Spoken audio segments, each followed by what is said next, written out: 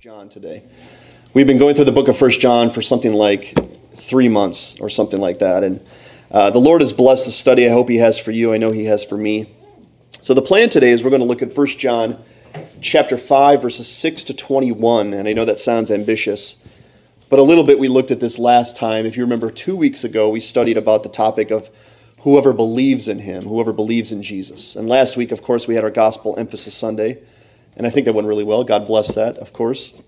So now we're going to get back into 1 John, and Lord willing, finish that book. But if one of those things happen and I just end up biting off too much that I can actually get to, then no stress. We'll get to it in the new year. I just thought it'd be nice and clean if we could end on the last Sunday of December. So we'll see if we could pull that off today. Have you ever found something hard to believe? Think about it. Have you ever found something hard to believe? I have. I've shared the story with you countless times of the day that I heard we were having identical twins. And that was hard to believe because when you have something that's hard to believe, generally it goes against the grain of everything that is normal in your life, right? I didn't expect going to an ultrasound to hear that there were 2 babies inside of my wife. But that news was told to me that day, and honestly today I'm still finding that hard to believe, even though those guys are 4.5 years old. It's hard to believe that we have twins. So that news, wow, that really shook me. But obviously it's real. Next thing I'm going to share with you is when I first started my job here at Wyoming Valley Church, it was like 2 days after this that we heard that Wilkes-Barre had a tornado come through. You guys remember that, right? A tornado come right through the shopping district and kind of cleared a lot of stores out, unfortunately. And that was hard to believe because I had grown up in Northeast Pennsylvania my entire life. And I can't even remember a tornado landing anywhere near us and doing damage. Now, generally, there were tornado warnings, and what that really meant is there were high winds and rain and stuff like that. But the fact that a tornado actually came through Wilkes-Barre was a little hard to believe until you saw the damage, right? Until you drove up there and realized, oh, yeah, there was definitely a tornado that came through. So that was another hard thing to believe. Here's another example of that. When I was in Michigan living with Janine, we had just got married. We were living in the parsonage. You guys know what that is? It's like a building owned by the church. And we were living in that parsonage for a couple years. And this is a really strange story. In fact, I would kind of hope that there's some in the crowd who can help me solve this mystery, because it's been a mystery ever since this happened. I really can't explain this. But one night, late at night, actually it was like early in the morning. It was like 3 or 4 o'clock on a Thursday morning. Okay, pitch black. Quiet, generally speaking. Janine and I were laying in bed, out cold, of course, and there was a noise that was so loud that it took us from dead asleep to standing awake. It was so loud. And I couldn't believe what the noise was. I guess I was out asleep, I was out cold, and this noise just rattled us awake. And so Janine and I are now standing, wondering, what is this noise that we just heard? Because it was so loud and abrupt. And then we realized that the sound was still going on, but it's not what we thought it was. We thought someone was pounding on the door, either trying to get in or trying to warn us that the building was on fire or something like that. But we heard the sound again, and the next sound that we heard was actually above us. And we lived on a 2-story house, and we were on the top story of this house at the moment. So that means that the noise was on our roof. And it wasn't December 24th. Couldn't have been Santa unless he was belated.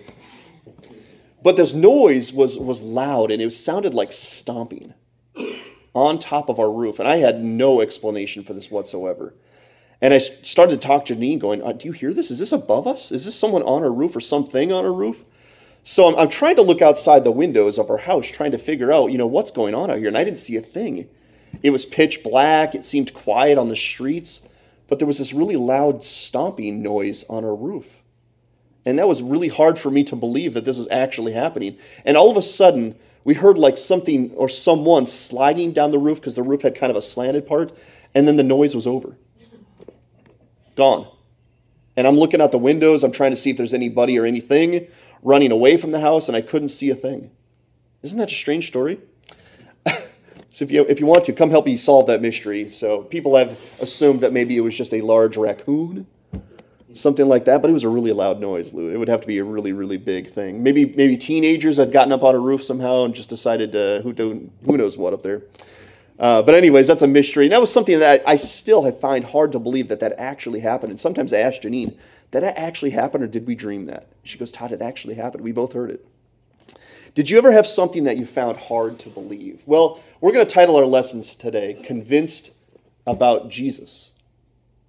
Convinced about Jesus. And I want to direct your attention now to 1 John 5, verses 6 to 21. And I know that's ambitious, but we're going to do our best to get to all of this today. This is what John says. Listen to the word of God. It says, "This is he who came by water and blood, Jesus Christ. Not by the water only, but by the water and the blood. And the Spirit is the one who testifies, because the Spirit is the truth. For there are three that testify, the Spirit and the water and the blood. And these three agree. If we receive the testimony of men, the testimony of God is greater. For this is the testimony of God that he is born concerning his Son. Whoever believes in the Son of God has the testimony in himself. Whoever does not believe God has made him a liar, because he has not believed the testimony that God has borne concerning his Son." Verse 11. "And this is the testimony that God gave us, eternal life, and this life is in his Son. Whoever has the Son has life, and whoever does not have the Son of God does not have life. I write these things to you who believe in the name of the Son of God, that you may know that you have eternal life. And this is the confidence that we have toward him, that if we ask anything according to his will, he hears us. And if we know that he hears us in whatever we ask, we know that we have the requests that we have asked of him. If anyone sees his brother committing a sin not leading to death, he shall ask, and God will give him life. To those who commit sins that do not lead to death, there is a sin that does lead to death. I do not say that one should pray for that. All wrongdoing is sin, but there is a sin that does not lead to death. We know that everyone who has been born of God does not keep on sinning, but he who has been born of God protects him, and the evil one does not touch him. We know that we are from God, and the whole world lies in the power of the evil one. And we know that the Son of God has come and has given us understanding, so that we may know him who is true, and we are in him who is true, in his Son, Jesus Christ. He is the true God and the eternal life.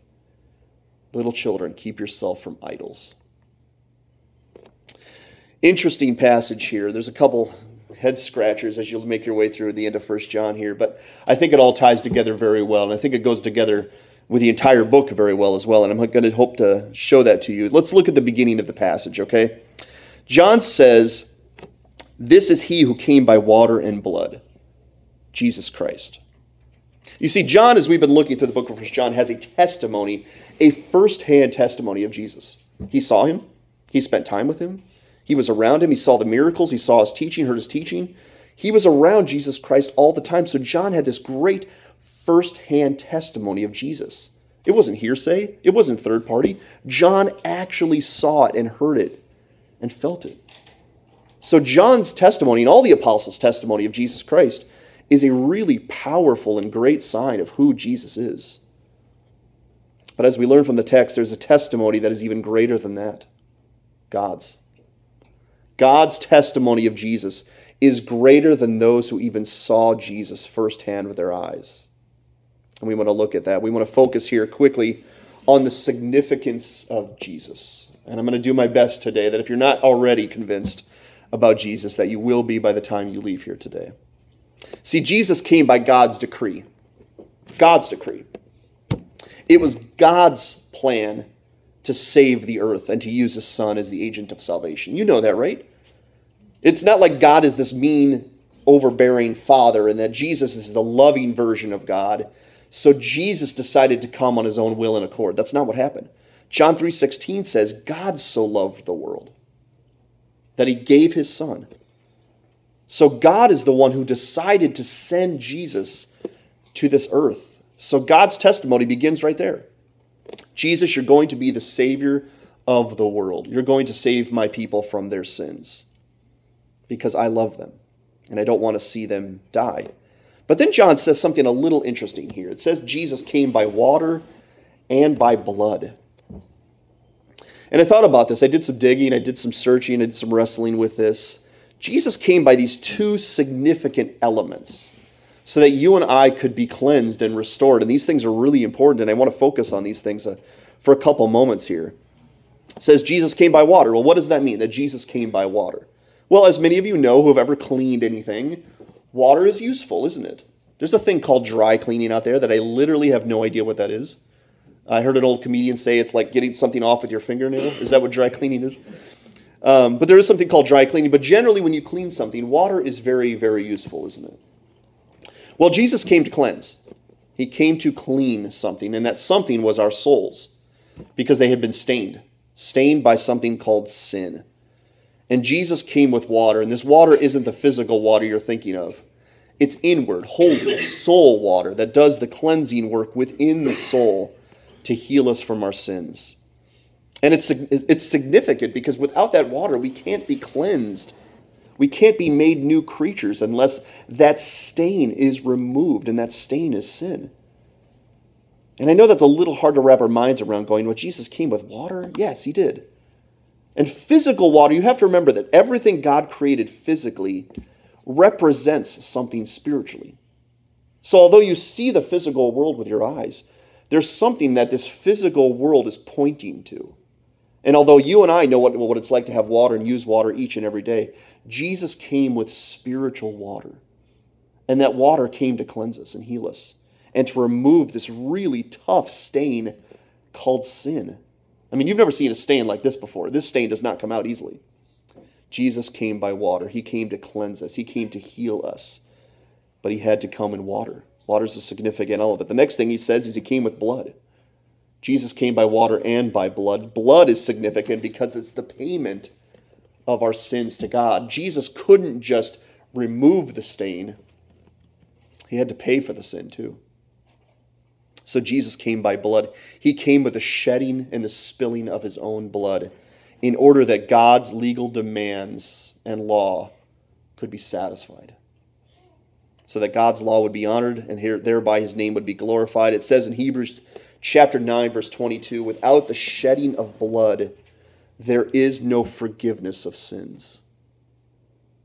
Did you know that? Unless Jesus shed his blood, unless Jesus died on the cross, even the water wouldn't have been enough to cleanse us because there has to be a payment for that sin. And that payment was Jesus' blood that he spilled out for us. And Jesus, on the cross, I don't want to be too gory here, but he bled a lot. He bled a lot. He bled from his head with the crown of thorns that was placed into his skull. He bled from the nails and the whippings and the scourgings. He bled, of course, from the cross and the dying. Jesus came by water and by blood, and all of those things were for our benefit, so that we could find cleansing and forgiveness. And I want you to notice this verse from the crucifixion. And I always wondered, what does this mean? And maybe this is what it means. Look at John 19:34. It says, one of the soldiers pierced his side. This is right when Jesus had died, right after he had died. Pierced his side with a spear, and at once there came out blood and water. Do you notice that? Blood and water. And that's significant. That's not just a random event. That's not just a medical thing going on. It is showing and revealing to us that Jesus came with both elements. Cleansing water and forgiving blood. And aren't you thankful for that today? Aren't you thankful that you have cleansing from your sin and forgiveness of your sin? You do if you know Jesus. And so John goes on to say there's actually three things that testify about Jesus. I've mentioned the three, but we're going to look at these once again. He says three things testify about Jesus being the Son of God and the Messiah, and they all agree with one another. It is the water, the blood, and the Spirit of God. Because the Spirit is God's truth about Jesus. Everything that is recorded here in the Scriptures testify about the Son of God. And this agrees with the water, it agrees with the blood, and it agrees with the apostles' testimony of Jesus. They all agree. This is a very significant testimony that God is sharing with us today. So God's testimony about Jesus is better than man's. And you have to understand, that is a significant testimony that John was able to say, I saw it, I heard it, I felt it, I was there. But God's testimony is greater than man's because God's testimony is incapable of being perverted. It's infallible. It cannot be perverted. It cannot be false. God's testimony stands true at all times because God cannot lie. Did you know that? He cannot lie. I am able to lie. You are able to lie, but God cannot. So God's testimony of Jesus Christ is true. It has to be, because God cannot lie. There's zero possibility of Jesus being a fraud, because God's entire reputation is upon the testimony of Jesus Christ. That if Jesus is a fraud, God is a fraud. But God's entire testimony is upon his Son, Jesus Christ, and it's infallible. It's incapable of being false or perverted. And to me, that brings me a lot of assurance, doesn't it to you? That although, maybe John put it down wrong on paper. Maybe it was translated wrong. Maybe someone misheard John's testimony and it got into Scripture that way. But that's not true, because this is God's testimony within the pages of Scripture, and I hope you believe that. So God's word is even a better testimony than your pastor. I want you to find it from Scripture, that Jesus' testimony is the greatest thing there is. So John goes on to say that whoever believes in Jesus has God's testimony within them. If you believe in Jesus today, you have God's testimony within your soul. And for those who have this testimony, Jesus is made manifest. And we looked at that word a couple weeks ago. That word means clear or obvious. Jesus' testimony within our soul, my soul, and those who believe in Jesus is irrefutable. Is it for you? Is the testimony of Jesus Christ within your soul irrefutable? Can someone talk you out of that? To say that Jesus Christ is not the King, he's not the Son of God, he's not the Messiah. I hope you would say today it's irrefutable. It's been tested. It's been proven in my own soul that Jesus is the Christ. He is the Messiah. He is the Lord of Lords. He is the King of Kings. And one day he will forever reign, won't he? So are you convinced? Are you convinced about Jesus Christ? It's not like the moon landing, okay? There's some people, I don't know why this is getting popularity, but there was a sports athlete, his name's Steph Curry, and recently he questioned that the moon landing happened. And he's not the only one. There are people out there that question the entire existence of the moon landing, whether it actually took place. I'm going to be honest, I don't know. I wasn't alive. But I will say this, that's a very big hoax to keep secret, isn't it? That's a lot of different people you'd have to keep quiet. So I don't know if the moon landing happened, but I think it did. I think it did. I'm not one of those people that's going to question the moon landing, because I don't really care, honestly. But I'm going to say that it happened. But here's the thing about the moon landing. Maybe it did, maybe it didn't. There's a possibility. There's a chance that a huge hoax could have happened. It's not out of the realm of possibility. So I'm not convinced that the moon landing happened, but I am convinced about Jesus Christ. I'm convinced because his testimony is within my soul, and I hope that testimony is in your soul today. You're alive today because of Christ Jesus. Are you? Are you convinced? See, whoever is not convinced about Jesus, John says, is seeking to make God a liar. That's a harsh language, right? Seeking to make God a liar if you say today, I'm not convinced about Jesus Christ, because God is convinced. And God has declared it, and God has proven it to this world. So if you say today, I'm not convinced about Jesus Christ, you're seeking to make God a liar. And none of us should ever go down that path, because God cannot lie. He's incapable of it. Because Jesus has been made manifest to this world, and God cannot lie. So the testimony we have received from God is eternal life, because believing in Jesus is equivalent to having eternal life. And I hope we've learned that through the course of our Christian journey here, that if you believe in Jesus, you have eternal life. They're the same thing. Jesus says, we looked at from John, he just read it from John 14, the way, the truth, and the life. But you could also say this about Jesus. He's the key, he's the door, and he's the treasure inside the door. He's all of them. That if you have Jesus Christ, you have everything. If you miss out on Jesus Christ, you miss out on everything. So all of us have to be convinced today that Jesus is who he said he is. And if we have Jesus, we have eternal life and everything we could ever need or want. And if we don't have Jesus, we only have death. The testimony of Jesus is all over this world, primarily in the souls of these sitting here in this room who have been redeemed. And it perfectly lines up with who God is. It perfectly lines up with the testimony of Scripture, the testimony of John, and all the disciples. But you might be saying, yeah, pastors have to be really into Jesus, right? It's your job to be really into Jesus. You remember you ever one of those teachers growing up that was all about math and thought math ruled the entire world? And you're like, really, man? There's also English and lunch and recess and dating and things like that. And the guy was convinced that math was the only thing that existed. And sometimes I think we think that way about pastors, that pastors, you have to be uber into Jesus because it's your job to be that way. That's not why I am. I am because I've been convinced. At age 26, Jesus convinced my soul that he is who he said he is. He's the Son of God. He's the Messiah. He's the way. He's the truth. He's the life. And he should be given everything. And it's all credit to Christ. And I hope you have that convincing within you today. Without Jesus, we cannot know God and we cannot be loved by God. Do you see how important he is? If you want to know the God of the universe, you start and you end with Jesus Christ. So if we have Christ's testimony within our soul today through the Holy Spirit and the several proofs we found through the book of 1 John, then we await something called eternal life. And that's a phrase that maybe we've overused to the fact that it doesn't have any meaning or significance anymore, but it should. Eternal life is a really, really big deal. And I want to encourage you that as we finish the book of 1 John here, or try to today, that you take this book and reread it.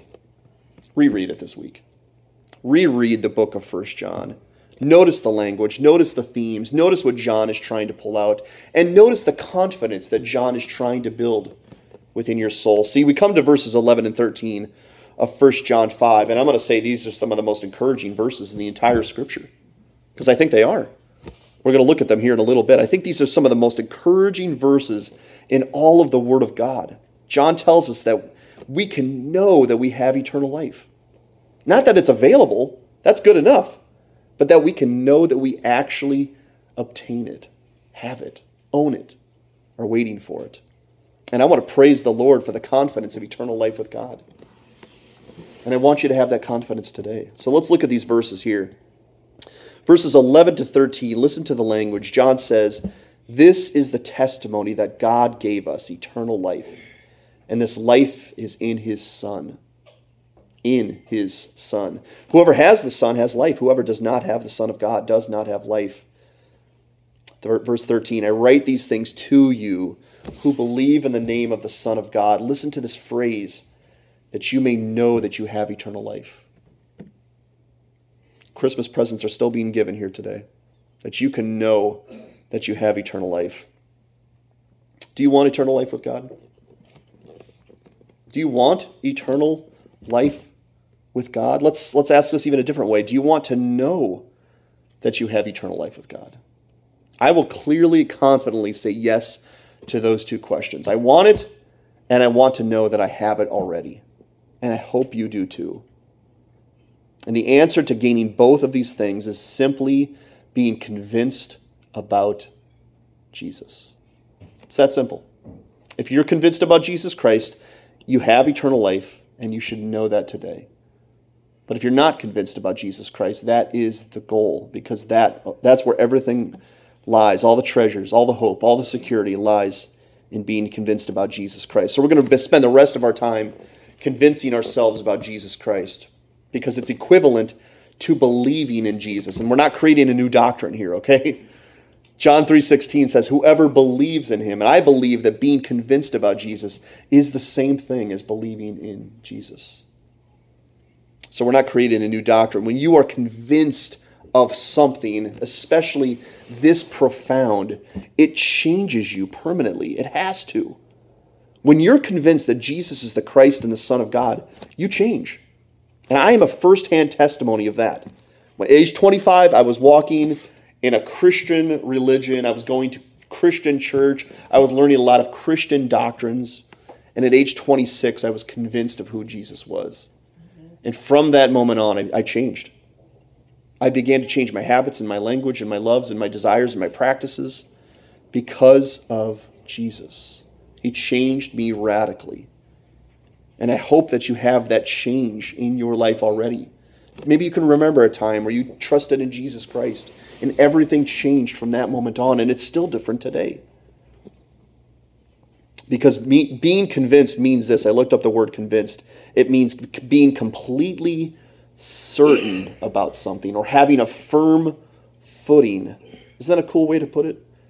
Being completely certain or having a firm footing. Are you that way about Christ Jesus? Certain. Completely. Your footing is firm. It can't be moved. Because Jesus Christ is the Son of God. I'm not going to leave you hanging here. If you're not convinced here, this is my goal today, okay? To convince you by the Spirit's help. That's what has to happen. But to believe in Jesus or to be convinced about Jesus, we have to figure out what Jesus said about himself. These are things Jesus said about himself. I'm just going to tick off several ones in a row, and hopefully they'll be right there on the screen. Jesus said he is the Son of God. The Son of God. He's not just a man who lived upon the earth. Jesus says, I am God's only begotten Son. That's a profound statement, isn't it? Can you see why a lot of people didn't like to hear that? Jesus said, I'm not a man standing before you. I am the Son of God who became a man. That's a profound thing to say, but Jesus said it. I am the Son of God. He also said he is the Christ, the Messiah, the only Savior of the world. I'm the way, I'm the truth, and I'm the life. No one comes to the Father except through me. These are Jesus' words. Have you been so convinced that Jesus is the Christ, the Messiah, the Son of God, the Savior of the world, that you see everything differently than you once did? Are you? Do you see everything differently than you once did? Do you see everything differently than the world does? Because the world has a way of seeing things. They have a worldview as well. They see things as they see them. Everything's as they see it. It's tangible. It's right in front of them. They believe what they can see only. But those who follow Jesus Christ believe in something beyond tangible sight and feel and hearing. We believe in something that is called faith. That Jesus Christ is real, even though I've never set my eyes upon him. My soul sees him and knows him and experiences him. And that's hard to explain to people who have never had that experience, to go, my soul sees Christ. It knows Christ. It senses him. I'm near him. Unless you've ever experienced that, you don't know what that's like. But I hope you have. Jesus also said that he's our Lord and Master. The Lord and Master of this universe. He's the Lord of Lords and the King of Kings. He is the Master. And you don't have to make Jesus Lord. You just have to submit to him as Lord. Because Jesus is Lord regardless if we want him to be or not. And even the world, unfortunately, the world is just not submitting to him as Lord because Jesus already is Lord. And I want you to understand that today. And then he says he's the way, the truth, and the life. And I think that means to God and to heaven. There's no way to get to God and there's no way to get to heaven except through Jesus Christ. There is no other. One of the coolest things I think the scripture teaches about Jesus Christ is it says he is the treasure hidden in the field and the pearl of great value. And that comes from Matthew chapter 13. Write that down if you haven't looked at that passage before. Jesus is the treasure hidden in the field and the pearl of great value, which means Jesus' worth is beyond your comprehension. His value and his worth surpasses anything you've ever known. He's worth to give up your entire life for. Once I experienced that, once I realized that, and I understood the value and the worth of Jesus Christ, I chased him like I never chased anything before. I wanted him more than I wanted anything ever in my life before, and I wasn't going to be cut short of Christ because I was convinced. I was convinced of his value and his great worth, and I hope you have today. Are you convinced of his value? Would you rather have Jesus than anything? If it was lose Jesus or lose anything else valuable, would you rather lose the thing than the Lord himself? Would you? Jesus said he is the eternal life. He is eternal life. To have Jesus is to have life. To have life is to have Jesus. They're the same. They're equivalent. And Jesus also said he's the only refuge from God's wrath.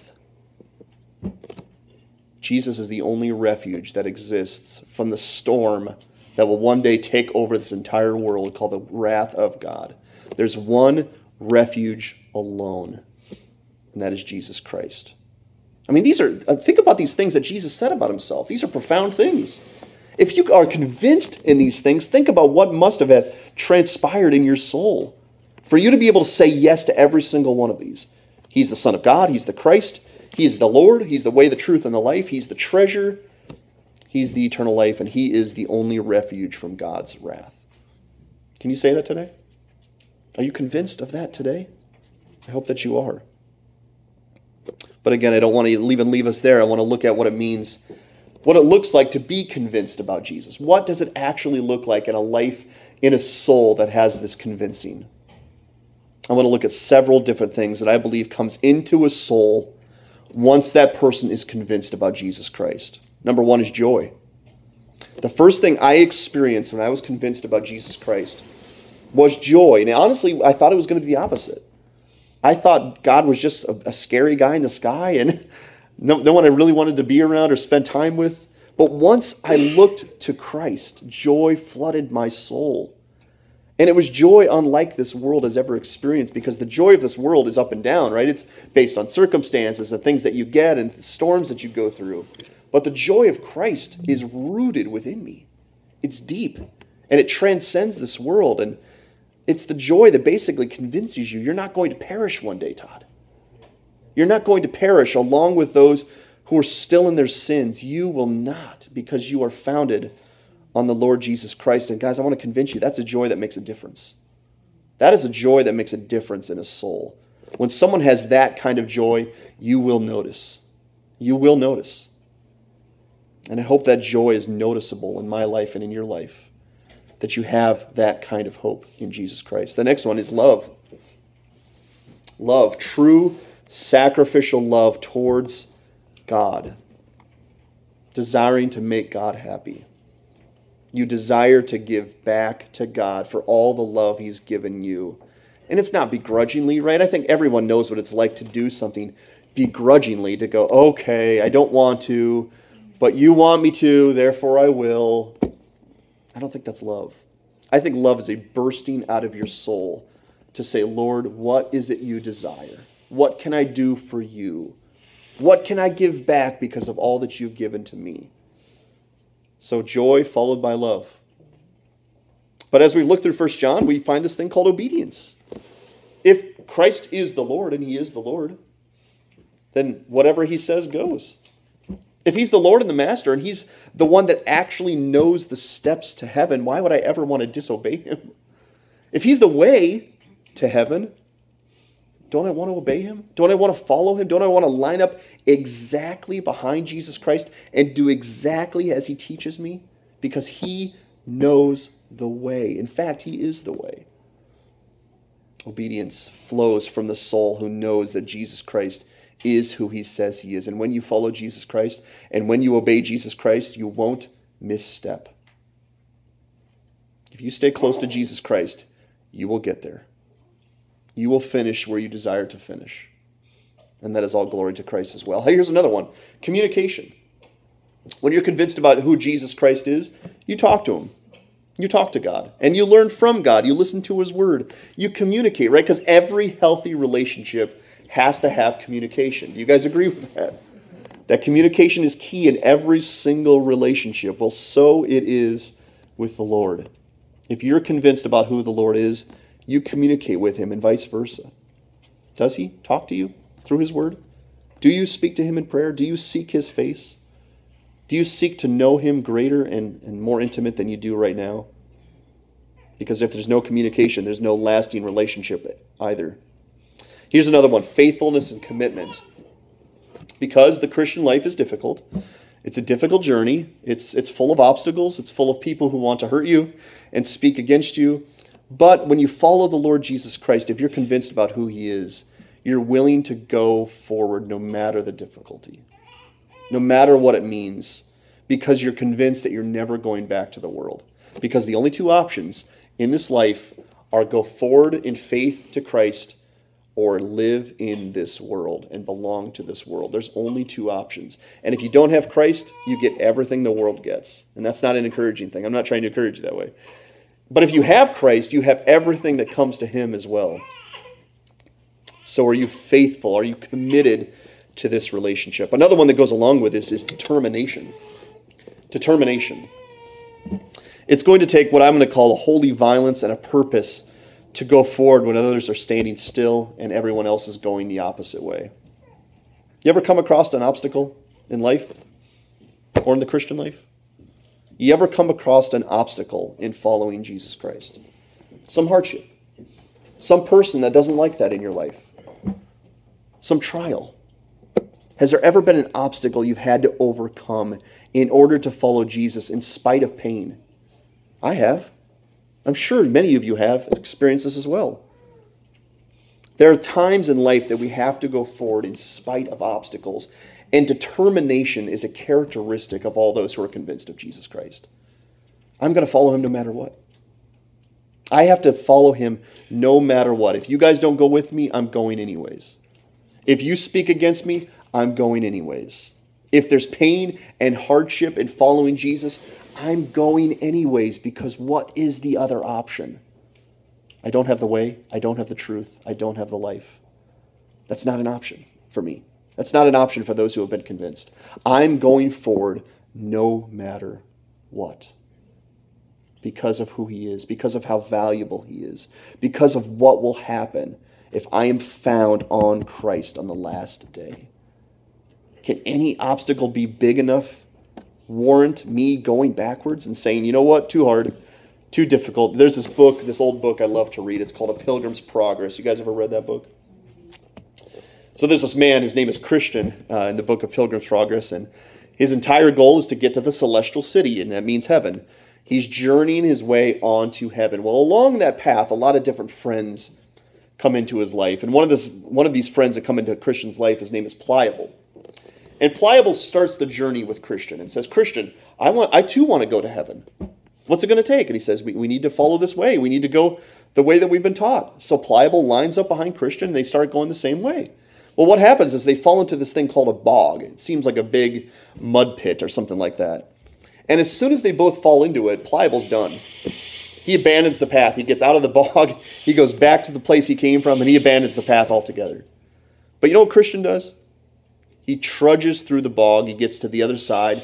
He gets out of the bog. He wipes himself off, and he goes forward because he has to get to the end. And that leads to my last thing that characterizes those who have been convinced of who Jesus is, and that's endurance. Endurance. We don't stop until we arrive at the gates of the kingdom of heaven, because quitting is equivalent to abandonment. We can't quit. Regardless of where you are in this journey in Christianity, you have to go forward, and so do I. I'm a pastor, so I must be done, right? No, wrong. I must go forward until the end, and so must you. Are these things in your life? And I don't say perfectly. I know none of us are yet where we need to be, but you should see evidence of these things in your life if you've been convinced about who Jesus is, because you know him and you believe him, and you believe that following him will equate eternal life. And abandoning Jesus Christ is abandoning everything good and riches and security and joy and hope. What is the reason people do not produce these fruit? I do believe that it's disbelief, or, if you'll humor me, not being convinced about Jesus Christ. They're not convinced. There was a time in my life that I thought I was convinced, but I was pulled in so many different directions from this world.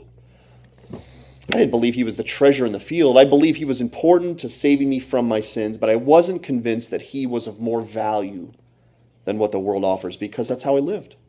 I chased the things of the world. I love the things of this world. And that means there was within me at least some doubt of who Christ is. And that's a scary place to be. And I want to say to you today, if there's even an ounce of this doubt within us, we have to target it. Because Satan knows it's there too. He knows that doubt exists. He knows that it's there. He knows that we're not entirely convinced about Jesus Christ. And you know what he's going to do? He's going to find that pressure point, and he's going to squeeze. And he's going to highlight the fact that Jesus isn't who you think he is. He's not quite as valuable as the scriptures say. Maybe he isn't the Son of God. Maybe he's just a man. And the devil is going to find those pressure points, and he's going to squeeze until you surrender. And the only way you won't surrender is if you're entirely convinced about who Jesus is. We have to move quickly. So What is the solution? What is the solution if we find ourselves still not entirely convinced about Jesus Christ today? I want to take you through a little exercise here today, okay? Because my answer to this question is, what is the solution if you're not entirely convinced? I want you to take Christ, and I want you to take something else very valuable in your life.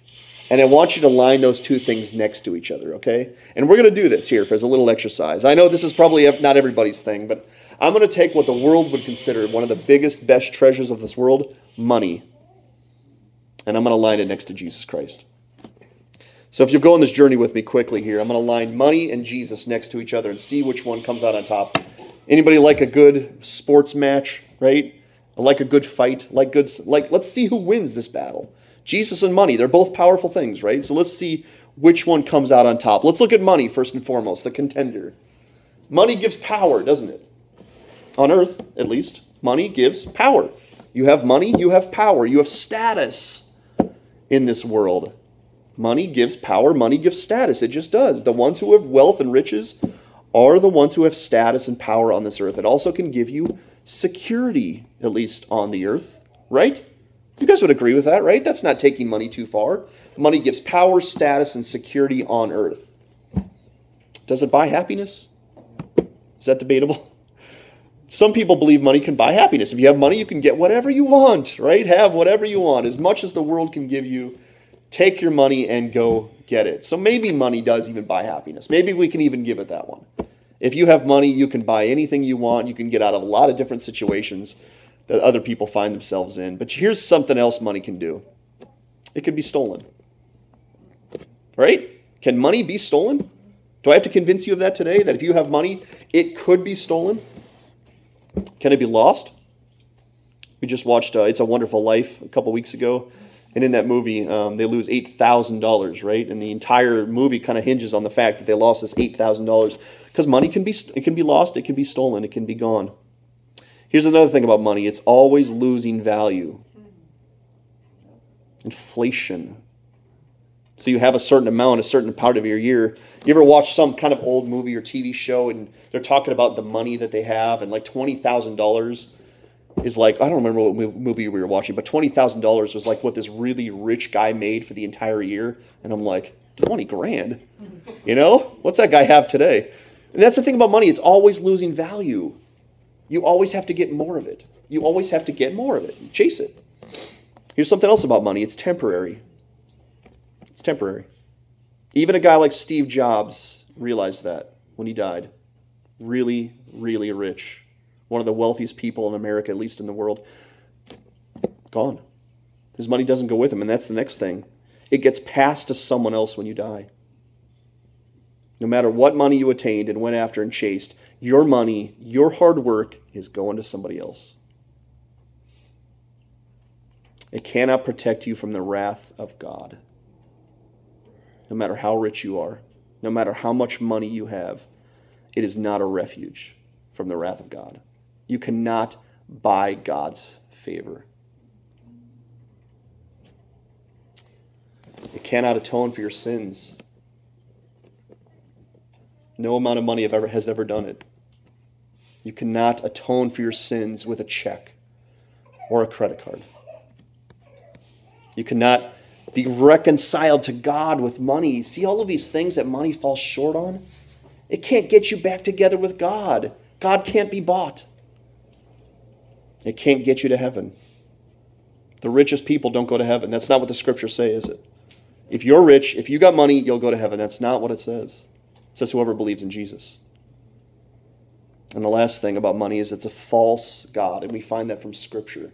That if you trust in money, if you have money as your god, it's going to let you down. It's going to abandon you when you need it the most. Can we turn our attentions now to Jesus Christ? Money has some good things, right? I'm not poo-pooing entirely on money, but I'm lining it up next to Jesus, and every treasure is going to pale in comparison to Jesus. Let's look at Christ now. He's almighty. His power cannot be calculated. So money's powerful. Jesus is way more powerful. Number 2, he grants eternal lofty status to those who follow him. Remember the fishermen? They were really kind of worthless guys. They didn't really have a lot of status and significance in this world. But when they followed Jesus, Suddenly they were heirs of the kingdom of God. Next is he gives eternal security to all who love him. Eternal security to all who follow Jesus Christ. Wow. Money can't do that. He gives eternal joy to all who trust in him. Well, the thing about money is you can have it, then you can lose it. You could be rich one day and poor the next. And as soon as you are, the joy goes away too. But with Christ, you have joy forevermore. Joy that transcends this world. Here's another thing about Jesus Christ. He can never be lost or stolen. Never, ever be lost or stolen. If you have Christ, you have him always, forever. Isn't that a great thing to know? It is for me. How about this one? We talked about money, how its value decreases. Jesus' value is always at the peak and never diminishes. It's always the highest it can be. So Jesus is incredibly valuable today. And in 10 million years from today, wherever we are, Jesus Christ will be incredibly valuable for those who have him. Never diminishes. Never loses value. Always at the peak. Jesus is by nature eternal. He's not temporary. There's nothing temporary about Jesus Christ. He's an eternal being, and those who follow Jesus Christ have eternity within their souls. Let's go to some more significant things. He blesses those who follow him forevermore. Can anything in this world offer you that? Can anything you find in this world bless you for the rest of eternity? And if you did find that something, wouldn't that thing be incredibly valuable? Well, Christ does that. And here we go with Jesus Christ. It really separates himself from money. He can protect you from the wrath of God. He is a refuge from the storm that awaits this world. If you find Jesus Christ, you are protected. Not 1 ounce of God's anger or wrath against sin will touch you. Remember the water and the blood. You're cleansed and you're forgiven. And most of all, you're within the refuge of Jesus Christ. Money can't do that. He atones for every one of your sins. Every single sin you've ever committed, Christ has paid for. It's gone. Scripture says he removes it as far as the east is from the west. Money can't do that. Jesus atones for every one of your sins. Jesus does reconcile you to God. Are you getting the picture here? He brings you back to the Father. Let's keep moving. He has the keys to the kingdom of God. I mean, you find Jesus Christ, you find the key, you find the door, you find the treasure, you find everything. And lastly, he is the true Son of God. And here's the thing about Jesus Christ. The devil knows it too, and he doesn't want you to have it. He wants you to be deceived and to realize that the things of this world are way more valuable than Jesus Christ, because he knows that if you find Jesus and you follow Jesus, you're set up for all eternity. Do you see that here? And I want to convince you today, it's not just money. I think you could place any treasure or God next to Jesus Christ. Do this list, take it what it says from Scripture, and see who comes out on top. If you're not yet convinced about Jesus Christ, I think by taking those exercises, it will help. It did for me. I take things that are pulling my attention and grabbing my desires, and I say, okay, let's calculate. Let's calculate. Should I be giving myself to this thing? Should I be abandoning Jesus Christ for this thing or not? Is Jesus still better? And he is. And we must remember this, and I think this is where I'm going to end today. I told you I might have bitten off too much. Being convinced about Jesus equals eternal life. And we can't afford to miss it. There's things in life you can afford to miss, okay? You can not go to Black Friday. You can pay full price for a product, and it probably won't change your life that big of a deal. But if you miss out on eternal life, tragedy, forevermore. It can't happen. The last thing I'll end you with is the promises he gives us from chapter 5 and verses 14 to 15. Listen to what it says. He says, and this is the confidence that we have toward him, that if we ask anything according to his will, he hears us. And if we know that he hears us in whatever we ask, we know that we have the requests that we have asked of him. So that if you believe in Jesus, if you're convinced of Jesus and you pray in the center of God's will, think about this today with me. You can move the hand of God. You can move the hand of God. If you're convinced about his Son and you pray in the center of his will, God will act. That's mind-blowing. That's mind-blowing that I can move God's hand in prayer simply because of Jesus. Do you see how valuable he is? Am I convincing anyone here who might be on the outskirts today? Jesus is more and better than anything this world could offer you.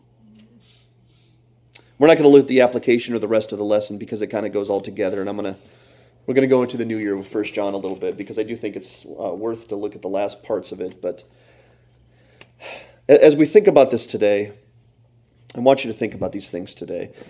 1 Peter 2:7 says this, and I spoke on this right when I was candidating here at the church, but I think this is one of my favorite phrases and verses about Jesus Christ. It says in 1 Peter 2:7, therefore to you who believe, he is precious. Are you convinced about Jesus today? Are you convinced? Is he precious to you and to your soul? Is he worth giving him your all? Is he, Christian? Is he worth giving him your all? See, countless saints have died for Jesus, believing that very thing, that Jesus is worthy to give him our all. But I want to suggest to you, even before dying, let's begin by living entirely for Christ. And if you're not convinced, and you want to talk more about Jesus Christ, this is why I exist. Come talk to me. We'll make an appointment. We'll talk about Jesus Christ. We'll talk about his value and his worth. We'll talk about those doubts that you still have. But more than anything, I want you to search him out yourself and say to him, Lord, you're worthy. You're precious. You're valuable. And I'm ready to give you my all. Can we pray? Father, I thank you for this word. I thank you for this message today. Thank you for even highlighting the fact that we shouldn't move too fast on this and give this its due diligence. Thank you for Jesus Christ. Father, I know that you've convinced my soul, and I thank you for it. And I pray for those here in this room. I don't know where their soul lies, Father, but I know what I have experienced in Jesus Christ. And I pray for these souls that they too would have this joy and this hope and this security. They would experience the great love and depth and value of Jesus Christ and have such firm footing, such certainty that nothing can move them away from it. Father, you have to do the work within the soul because we're unable to do it without you. I ask that you would, for Christ's sake, first and foremost, and also for the sake of us, that we would one day have the confidence of eternal life, and we would be willing to give Jesus Christ everything that we have. We praise you and we thank you for this time to spend on this today. It's in Jesus' name we pray. Amen.